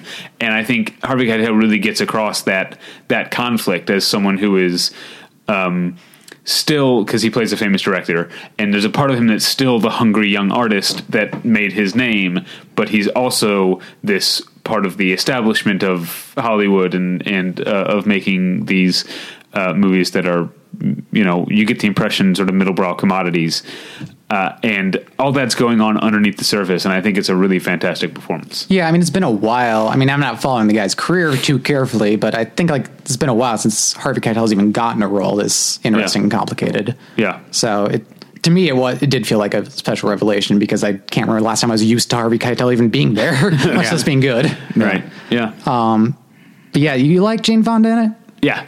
Oh man, I think she's so baity and so audience friendly, and just like she's just there to cinch the vote of the older women who also feel disrespected by the industry. And when you say Beatty, you mean like Ned Beatty? Yeah, that's the one. No, I don't think that's what she's doing at all. I mean, she's making fun of that thing in a way. I mean, her performance needs to be big because it's the I don't know what we can say that's spoilers.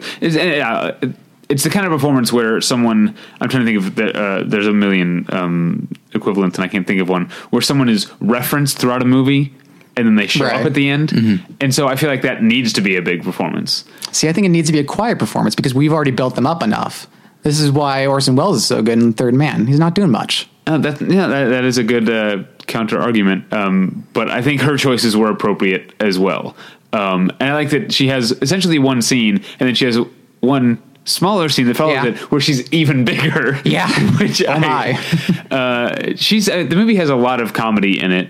And she's among the funniest. In fact, I think, and I won't say what it is, but I can't wait. I think I said this to you the other day. Like, I can't wait till more people have seen Youth so that I can talk to them about one of Jane Fonda's lines, which is the funniest line in a movie this year. It's so strange what she says. You saying that reminds me of another line of her, which was, I don't think is the line you're talking about because it's not that funny, but which a guy at my screening loved this line. It's the part where Harvey Keitel is like complimenting her and she's like, I think you're thinking of the last millennium. And the guy in back just goes, ha, last millennium. No, that is not the line I'm thinking of. Yeah, because it's not that funny. Yes. No, it isn't. No, the line I'm thinking of is when she has taken a new role on television and she is telling Harvey Keitel the things both in her personal life and monetarily that this role will allow her to do. And the one that is the capper is so funny to me. I don't remember now. You have to we'll talk about it off mic. But yeah, my wife and I both have it's been like 2 weeks. We've been laughing about this line occasionally since then. But yeah, there's a lot of comedy. I can't remember what I was going to say before that. I kind of see your point that it doesn't go too many places, I guess. Or it goes all the places. I don't know. Like I said, it's just keeping it the same mode of like vaguely inspirational and uplifting and moving and so moving. And doesn't have any valleys. It doesn't have any just kind of bopping about. Yeah, but I guess, I mean, I'm a fan of Baz Luhrmann, so I'm okay to that. He's like the art house Baz Luhrmann here. I like that. I remember that. Yeah, it does have a lot of big moments, and a lot of them I think are very beautiful, and a lot of them are... Oh, they are. They're hugely accomplished. But also a lot of them are funny. I think one of the, in my review, one of the directors I compared it to is Roy Anderson, who sort of has these because there's a lot of tableau in the movie. A lot of, there's the four main characters of Michael Caine, Harvey Keitel, Paul Dano, and Rachel Weisz. Who was also really good, Paul Dano. Yeah. And they do most of the actual moving and talking. The hotel is filled with other guests who are all but still portraits in the background of this thing. And that sort of has a Roy Anderson feel to me, the sort of irony or that dry comedy of that. Anyway, I think it's beautiful, but we got to wrap up because we've been going on a long time, and I got to tell you guys about this Jane Fonda line as soon as we're done. Some of us have to scamper off to a Hunger Games screening. Oh, yes, let's do that. So you can find us at battleshippretension.com. That's where you can find reviews of a lot of the stuff that we talked about today from Scott and a few from myself. And you can find this podcast on all the other podcasts in the fleet. I think what I'll do is I will perhaps list all the movies you guys talked about and then link to the reviews within that. If you want to do that, that'd be great. All right. Now with the Mustang thing, make sure you link to the AFI one. I don't want to get in trouble. Yeah, absolutely. Anyway, you can email us at david@battleshippretension.com or tyler@battleshippretension.com. I'm on Twitter at DavyPretension. Tyler's on Twitter at TylerPretension. What's going on at Worth Playing For or More Than One Lesson? Well, on Worth Playing For, Jen and I talk about Survivor. Okay. Again this week. All right. And then stop asking you that. Yeah, and then More Than One Lesson, we had Jim Rohner, who was on last week. Thank you to Jim. We have Jim Rohner on to talk about Jacob's Ladder, and it was a great deal of fun. Yes, thank you to Jim. That was fun. My other podcast is about television. It's called Hey Watch This with Paul and David. This week we are talking about the series premiere of Jessica Jones. Is that what it's called? That's right. Jessica Jones. And the Thanksgiving episode of Fresh Off the Boat.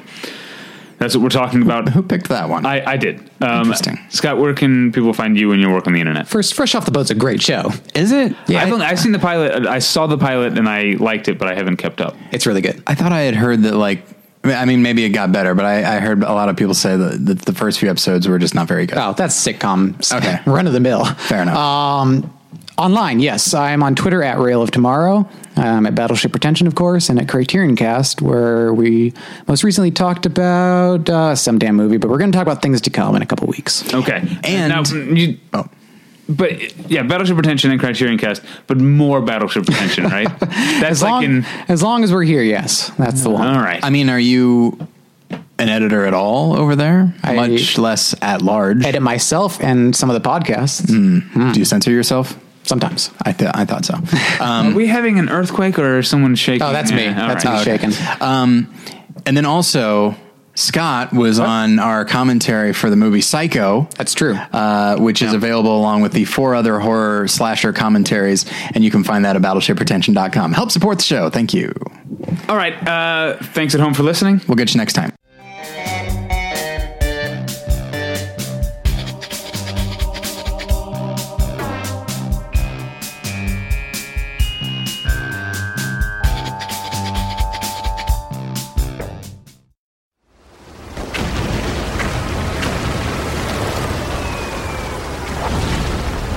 This program is a proud member of the Battleship Pretension Fleet.